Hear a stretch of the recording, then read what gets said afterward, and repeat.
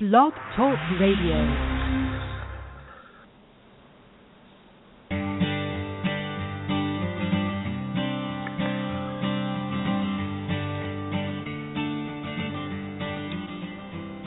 Hi, and welcome to The Art of Film Funding. I'm your co-host, Claire Papin, along with Carol Dean, author of the best-selling book, The Art of Film Funding. Carol is also the founder and president of From the Heart Productions and the host of this show. Simone Bartasaggi is a professional filmmaker with awards in several international festivals, both as a screenwriter and as a director. Currently, he develops new projects through his production company, SIBA Media LLC, and teaches film as an adjunct professor at Santa Monica City College. He's the author of a new book by Michael Wiese Publications, The Director's Six Senses, an innovative approach to developing your filmmaking skills. And Carol, I believe you and Simone are both published by Michael Wiese. Absolutely, Claire. Michael is an excellent person at finding and supporting creative people from the film industry who are also talented writers. And welcome to the show, Simone. Hello, everybody. Hi, Claire. Hi, Carol. Hey. Well, this book, The Director's Six Senses, is a completely new concept for most of us. So how did you get the idea for this brilliant book? Well, thank you very much for the brilliant. The idea was born a few years ago in two installments, I would say. The first one was that when I started studying filmmaking, and for me, even if I'm a little bit old, it started only 10 years ago, I was finding always myself asking questions that pretty much I couldn't find in books, and teachers were reluctant in giving me an answer. And pretty much the whole problem was how you move from being a civilian to become a director. It's kind of, you see the world in a different way, what you study, what do you do. And most of the books, they are very technical. They tell you, you pick up a script, you break down, you pay attention to the beats, and you communicate with the actors in a certain way, use lenses. But none of them were helping me in figuring out what is really happening to a person that in some way decides to become a director, and why certain directors are better than others. What are their talents, and if we can define talent. And then I started to have the opportunity actually to be in this industry and to meet several directors, and I started to realize that all of them, they have a way to express themselves and a way to notice things about the world that was surrounding them that was quite unique, and none of them could really articulate it. But I started to pay attention. I started to notice that we're usually using words like referring to senses, and the two things started to come together in my mind. The fact that in reality, what a director or a storyteller in general does is actually perceive the world that surrounds him, paying attention to details and to how people behave and what they do and what they say, using their senses in a very expanded way, and so they tap into the true nature of human beings, and that's what they are able to replicate in their books, their novels, or in our case, in their movies. And so I started to think, well, you know what? Maybe there is something about senses, and the easy one was thinking about what you see and how you replicate it. But slowly I started to realize that there is a vernacular, there is a way to talk in which we are often referring to senses even in an abstract way. And that's when it struck me that actually we could create a series of training and exercises to make our senses more acute and to pay attention to certain kind of things that are happening around us. And that's how the idea came to me, pretty much, completed. Well, I think it's excellent. I really loved it, and I want to cover some of the chapters in The Director's Six Senses. So let's start with sight and share some of these tips with us. Well, this is kind of the easy one to start with because, of course, when we go to see movies, we watch them, and just the way that I describe it, we go and see things. So one of the main elements for me was how can we watch reality in a different way, pay attention to what is happening around us in a different way. And I use several examples in the book from still photography, because I think that it's still the best place to start, and give the time to the reader and to the aspiring filmmaker to pay attention to many details. When we watch movies, after all, there are 24 frames per second, so they're very fast and lots of things are happening. But when you have a still photography in front of you, you can really pay attention to the details. And I use photographies that are actually from real-life events, so they're not staged. And I show how different camera position, different behavior of the people, the different use of lenses can actually drive our attention in different ways. And when you look at these pictures, they are clearly telling stories. Just in one frame, you can imagine kind of clearly what happened before, what is happening right now, and in some way imagine what is going to happen next. And in a blink of a second, you have this entire story in front of you, just because of the power, how powerful these images are. And so one of the things that I invite all my students to do, and the readers, is to do two things. First of all, to pay attention to the pictures that they see in magazine and newspaper, especially the ones that are coming from photojournalists, and see which one are attracting their attention, which one are soliciting in some way an emotional reaction, and take that picture, save it in some way on a computer or on a folder, whatever they prefer, and look at it and try to figure out how the brain worked. What are the elements that stood out from that picture that attracted so much their attention? Sometimes are the color, sometimes are the composition, sometimes it's the chiaroscuro, the contrast of the image, sometimes it's the facial expression of the people that are portrayed. Whatever it is, start to collect as many as this picture, and I consider this actually a lifetime goal, because I think that they are very inspiring. Whenever you later on in your career you might be in need to go back to this picture. But what is happening is that through this process, you start to realize not only the stories eventually, but you start to realize what are the technical elements of the pictures that are attracting your attention. In some way, your sense of aesthetic, the one that please you the most, which kind of lenses they've been using. If they use a lot of, as I said before, chiaroscuro, so contrast of the images, or you like wide shot or more intimate shot where there is lots of autofocus. These things slowly, after you start to collect 20 or 30 of these, you start to realize there are similarities. In some way, you start to tune in more with your personal sense of aesthetic. And that could be something that you might use in your early project, so that you feel familiar, you feel home when you're shooting those scenes. That is excellent. It's a great way to teach us. Thank you. My students going to be looking at pictures with much more information. Well, but that's where everything starts, I think. And that's where my students sometimes are reluctant, because they're like, hey, that's it, we start with pictures, and then after the first couple of classes, they start to realize that they not only actually look at the pictures in a different way, they start to look at the world that is unfolding in front of their eyes in a different way, because of course that is the next level.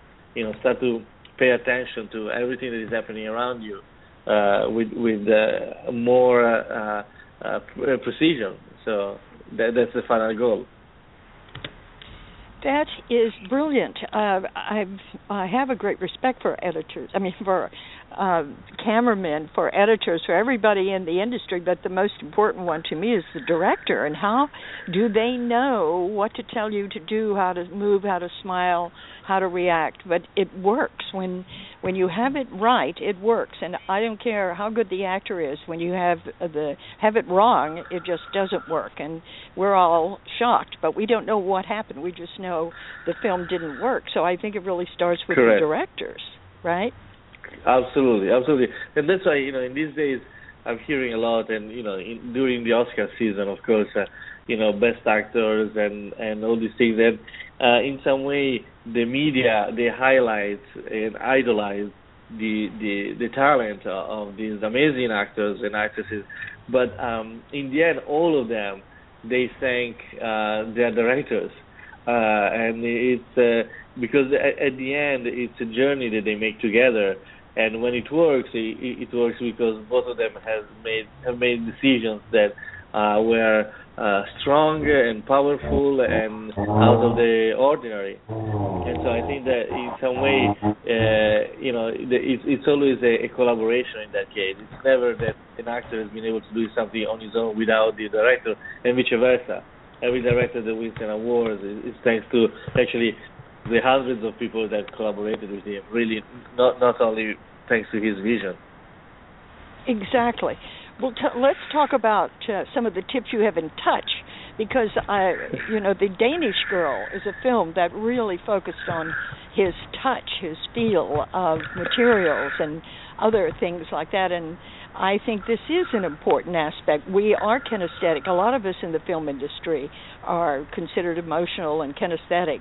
And so how do you teach us to understand the touch through a movie? Well, this part is kind of very interesting, and I'm glad that you mentioned the Danish Girl, because it's one of those movies where there are many things that actually that are happening that are feeding our senses in a very strong way. So the starting point with the chapter on touch is the fact that we are talking about things that you cannot experience physically while you're a spectator, while you're an audience, but they're very, very important for the actors and for the director to know how to portray all those things that are going to be used and touched and wear and that are surrounding pretty much the characters of the movie. And we start with kind of a simple concept. When you work with the actors on a set, the actors need to figure out what is real and what is not real. I bring up this example when the first time I worked on a set it was built, and the actors were wondering if the chair would actually be real, if the door was actually something that they could open, or which props were real. And I realized how much we give for granted in terms of filmmakers, and actually more as an audience, that we think that everything on the screen is real. Well, sometimes they're not. They're just in a corner, and they're fake things that nobody can touch or use or drink because actually they're not supposed to. And so for them to realize what is real and what is not real is very important. And in that regard, the exploration that I suggest the readers and the future filmmakers to do is actually an exploration of the surrounding, of our world, and start to pay attention to the things that are happening that we use in our day-by-day life. So if you are in an office, look at how you affected that office, how you use your own things, personal things, to personalize it. How many times when you get into a room or you get into an office of someone else or just a Starbucks, you notice different things that are coming by the personalities of the people that are there. And so in this world that in the movie business we will call the production design, we create this world, and all the time we need to try to figure out a way to portray to use this world to represent who lives in those worlds. But there are three forces that are surrounding these elements. One is our desire to express ourselves. That of course we like to put things out there, and in the way that we wear dresses, in the way that we use props, in the way that we change our cars or our offices or our homes, that project our personalities and our desire to feel comfortable. But on the other side, there is the world out there that impose on us rules and regulation. And the third element are the two forces getting together. Sometimes it's us that actually we self-censored ourselves because we don't want others to know too much about us. So these three elements, if you start to pay attention, they become very interesting sources for conflict. So going back, for instance, for the example of the movie from the Danish Girl, when there are all those details and those inserts about his reaction, about the touch of the material, It's a very sensual element that our eyes and our brain process. But because we know what does it mean to wear certain kind of things, and especially we see his reaction, we can pretty much force our body to experience it or to imagine what that will mean. And that's because they paid lots of attention to the details. They paid lots of attention to his behavior. And I don't know if you noticed, but how much he's trying to hide at the beginning his state of confusion. And that is kind of a very normal and human being reaction in a moment where he discovers that he exposed or is exposing something that is very intimate that he doesn't even understand to others, and he fears their judgment. And this is exactly the three forces that we are talking about.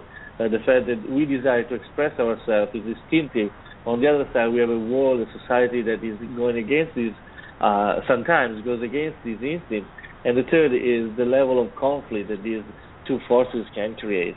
And so in that chapter of Touch, we start with simple consideration about, okay, how can I portray a room, or can I pay attention to things that are coming from normal life, to the point of, okay, how actually I can inspire and highlight the conflict and the emotional conflict of the characters through how they contaminate, how they contaminate their world. And that's how Touch kind of works for me. The emotional conflict of the character. Well said. Yes, correct. Of course. Yes. That's where he was, in dire emotional conflict. And we began to see that when in his looks, and I really began to feel how he felt. He was just totally out of place. Absolutely, exactly.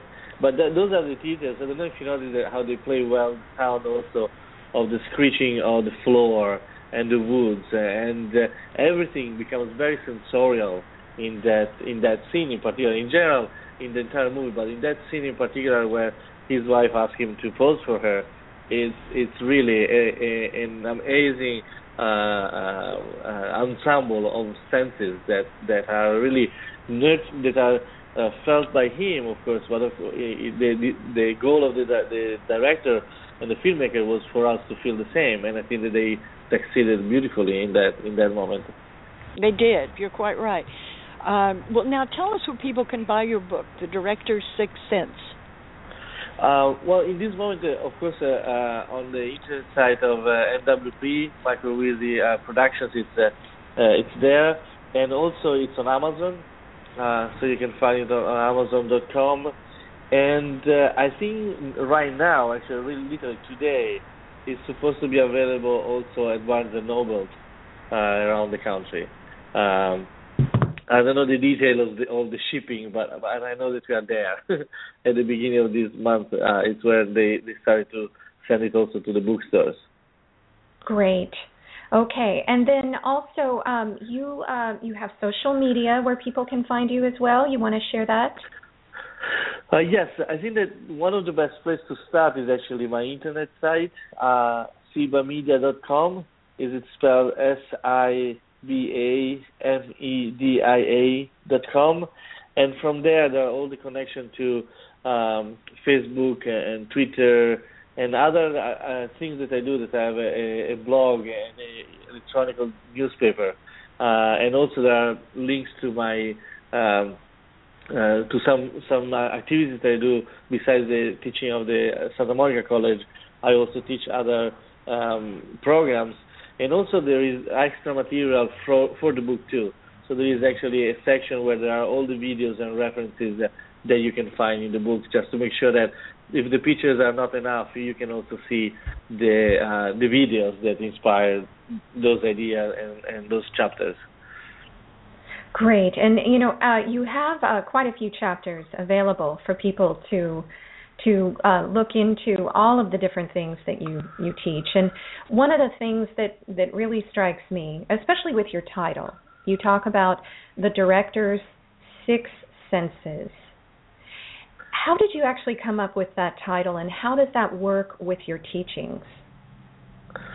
Well, the title was born when I actually completed the list of senses, and at the beginning it was quite a challenge, because I started with sight and hearing and the taste, of course, because it's our own taste, but also it's the taste of the movie at the very end.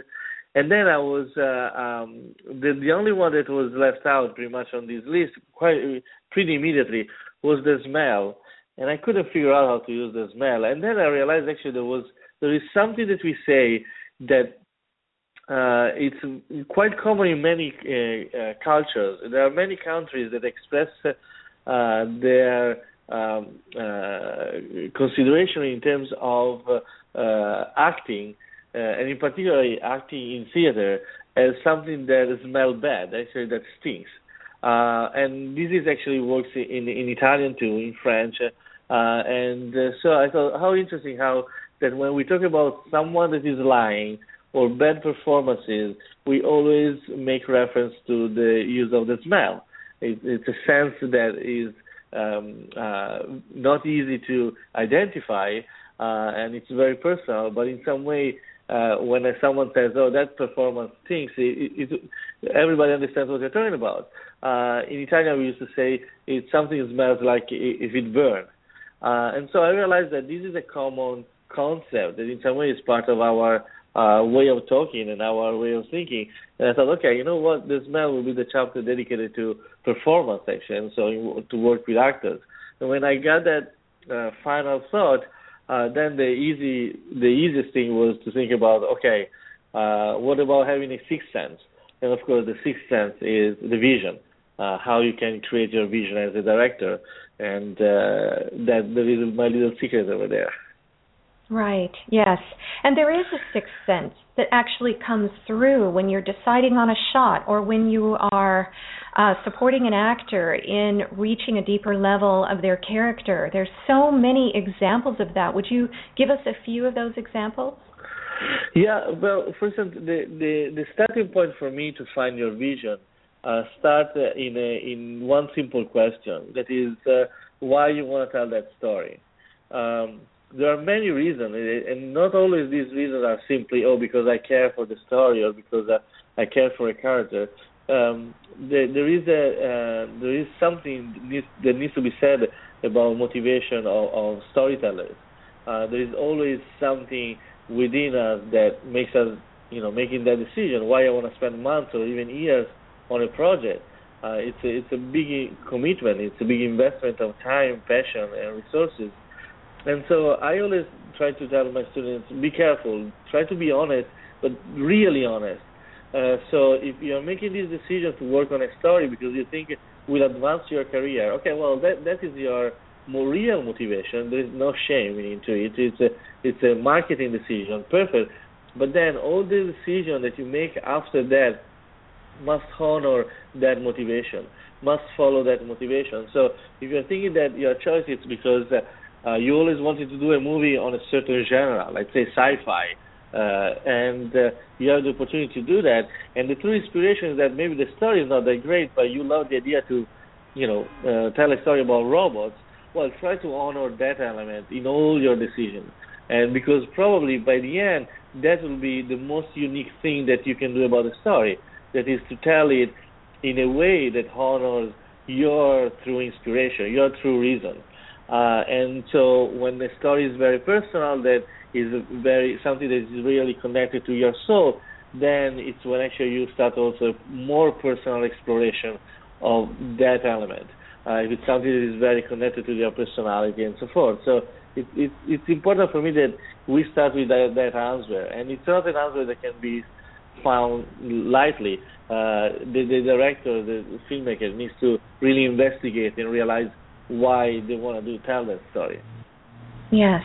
And, I think for some directors and writers, it takes time to really immerse yourself into what the feeling is. You have a feeling, a knowing of what your motivation is, but it's not always fully articulated.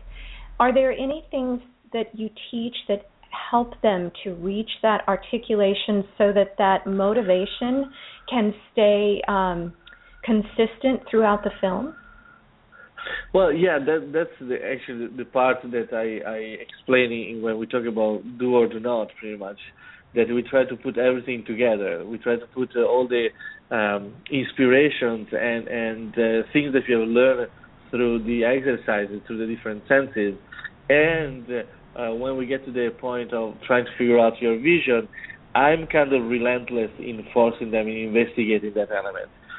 Just recently, I was working with a student that was telling a story. It was a kind of very intimate story, and the problem was that he wouldn't admit it was related to his family. So it was trying to stay away from it. And what he was developing in terms of style was kind of interesting, but it was clearly an aesthetic. It was clearly something that he thought would have received attention from the other filmmakers and the industry, because it was very stylized and with specific camera movement and so forth. And then I kind of kept asking the same question, are you sure that this is what you want? This is actually the message that you want to give. And slowly, while we were prepping his material, and there is a checklist and a series of exercises that also I put in the book, we started to realize that he was always making reference to something, and that something, he didn't know how to shoot it. Every time we were encountering a scene, a certain subject matter, it was the place where any camera works or any idea for camera movement wouldn't please him. And at one point it was obvious that the problem wasn't much to finding a technical solution on how to shoot those moments. The problem was that he didn't want to deal with those moments because they were too personal.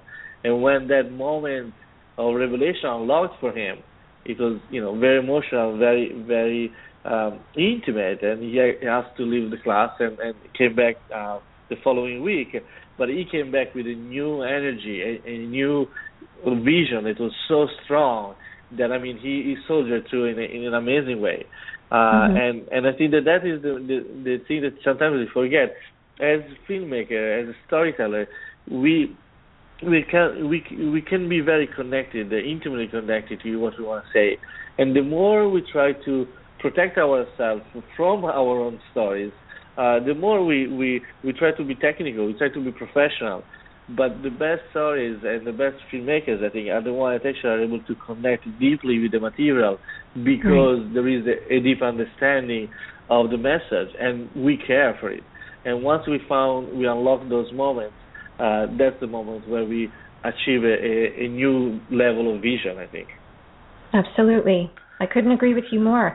And now your production company, tell us a little more about your production company, and also just a little more to give us an idea of what type of films you accept that maybe we haven't already talked about. Well, yeah, my production company it's an independent production, of course, and was born pretty much by the idea that there are the collaboration between different people is the true nature of the film business, and so finding the right stories, but also finding the right people is vital, and that's why we have our little motto that says, "Do what you love, share what you cherish, and be what you dream," because we truly believe that these are the core of filmmaking and storytelling. And a true collaboration. Right now, we are developing both for television and for film. And in particular, for film, we are looking for material that is intimate stories, something that the audience can connect. Just to give you some example, recently, I with the Oscar, we watched all those movies, and definitely something that will be in our for our side would be something like Room. Is definitely a story that we would have loved to produce, and stories are really connected to the human endeavor. Those little stories where you can see how the inspiration and the dreams and the strength of human beings can achieve incredible results. Something very inspiring. It's always something for me very important, more than tragedies. Recently I had a discussion with some with my students actually, but also in a panel that we did about the Oscars, and I was saying that I'm kind of glad that I think that the audience is finally interested in moving forward and leave this kind of dark age of filmmaking a little behind. I'm kind of tired of the Dark Knights and the Dark Knights that looks like Superman and all those kind of stories that are actually portraying how, in some way, our society is in trouble. I would like to see more stories that show how actually we can move forward and make our society better.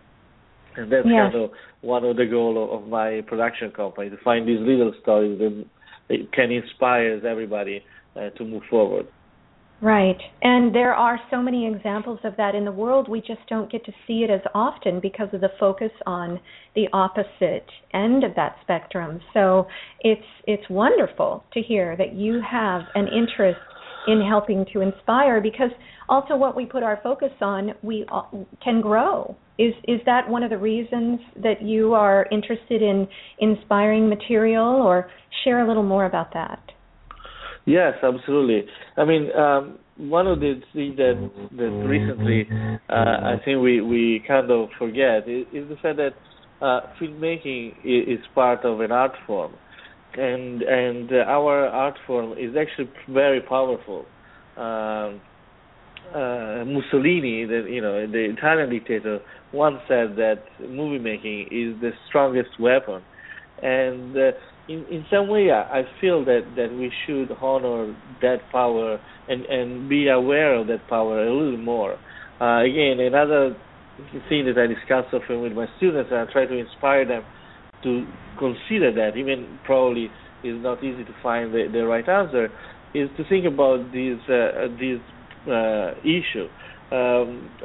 When a few years ago, the third installment of The Dark Knight came out, someone took chances and entered in a theater in Colorado and decided to kill some people, and it was an horrific situation. But immediately the reaction of the filmmakers was, "Oh, it's not our responsibility.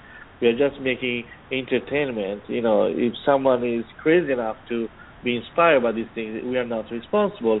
And of course, my first thought was, of course, we are not responsible. We are putting out there, and it's also our job sometimes actually to put out there how bad things are, so that people can think and realize that it could be better. But then I thought, well, if that is true, I cannot forget that on the other side, I'm proud of being part of a group of people that can inspire in the good way. If I'm thinking of how much it was inspiring for me personally watching a movie like a Dead Poets Society, and I'm thinking, oh, I want to believe that I have, as a storyteller, as a filmmaker, the power to inspire people to change their life, to seize the day, the famous Carpe Diem.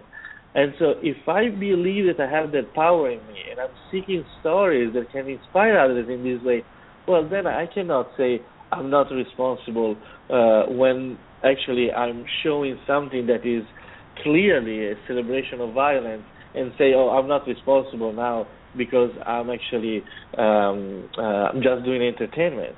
I think that the answer cannot be that easy. I'm pretty sure it's not even right to give too much responsibility, but at the same time, I think that we should be aware of it and then make decisions accordingly, instead of just shutting down and pretend that it's not our business. And that's what I'm trying to do with my students and with people that want to collaborate with my company, is to think, okay, can we find something to say? Can we really find those stories that can inspire and celebrate life? Especially now, I think that we truly need it, and I think it's very important to be aware of it. Yes, yes. Well, tell us again how we can find your book and how we can reach you. Well, my book is on Amazon.com. You can find it there, and you can find it at Barnes & Noble right now, and also at the MWP.com internet site, that is the publishing company. And the best way to reach me is to the contact section of my internet site that is called sibamedia.com, SIBAMEDIA.com. And if you search for me on Facebook also, you can easily find my name over there. Of course, I'm present on Facebook and LinkedIn and Twitter. Great, yes. And so if they want to find you on Facebook or Twitter, let's just go ahead and spell your name, Simone. Last name is Bartesaghi. Is that correct? Correct. Great. Perfect, yes. Okay. You're doing wonderful work, Simone, and thank very you so much appreciated. Yes, you're reaching into waters that really need to be explored in the type of work that you're doing, and of course, the inspiration that you want to nurture and help bloom more in the world is making a lot of people very grateful for that work. So, thank you very much for joining us on the show. Thank you so much, Claire and Carol. Thank you. Oh, you're very welcome. Okay. Have a wonderful day. Thanks, and be well, Bye-bye, everybody. Bye. Now, in its second edition, Carol Dean's popular book, The Art of Film Funding, has 12 new chapters to cover all areas of film financing and how to avoid expensive pitfalls. Learn how to start with an idea and end with a trailer, how to make an ask for money, create your story structure and your trailer, legal advice, fair use, successful crowdfunding, how to ask for music rights, and what insurance you can't shoot without. Available on Amazon under Carol Dean and at FromTheHeartProductions.com. I want to remind our listeners that David Raiklin is a brilliant and talented award-winning musician who scores films and can compose music for a trio or for a full orchestra. David is a very good friend to the independent filmmaker and comes highly recommended by From the Heart Productions. If you need music to help tell your story, please contact him at davidraiklin.com. That's David, RAIKLEN.com. And Carol and I want to thank you for tuning in to The Art of Film Funding. Please visit our website at FromTheHeartProductions.com. You can also find us on Facebook and Twitter. Good luck with your films, everyone.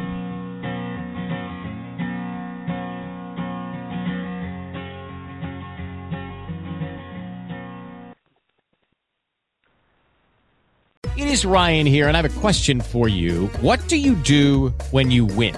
Like, are you a fist pumper, a woo-hooer, a hand clapper, a high fiver? I kind of like the high five, but if you want to hone in on those winning moves, check out Chumba Casino. At ChumbaCasino.com, choose from hundreds of social casino-style games for your chance to redeem serious cash prizes. There are new game releases weekly, plus free daily bonuses, so don't wait. Start having the most fun ever at ChumbaCasino.com. No purchase necessary. VGW. Void where prohibited by law. See terms and conditions. 18+.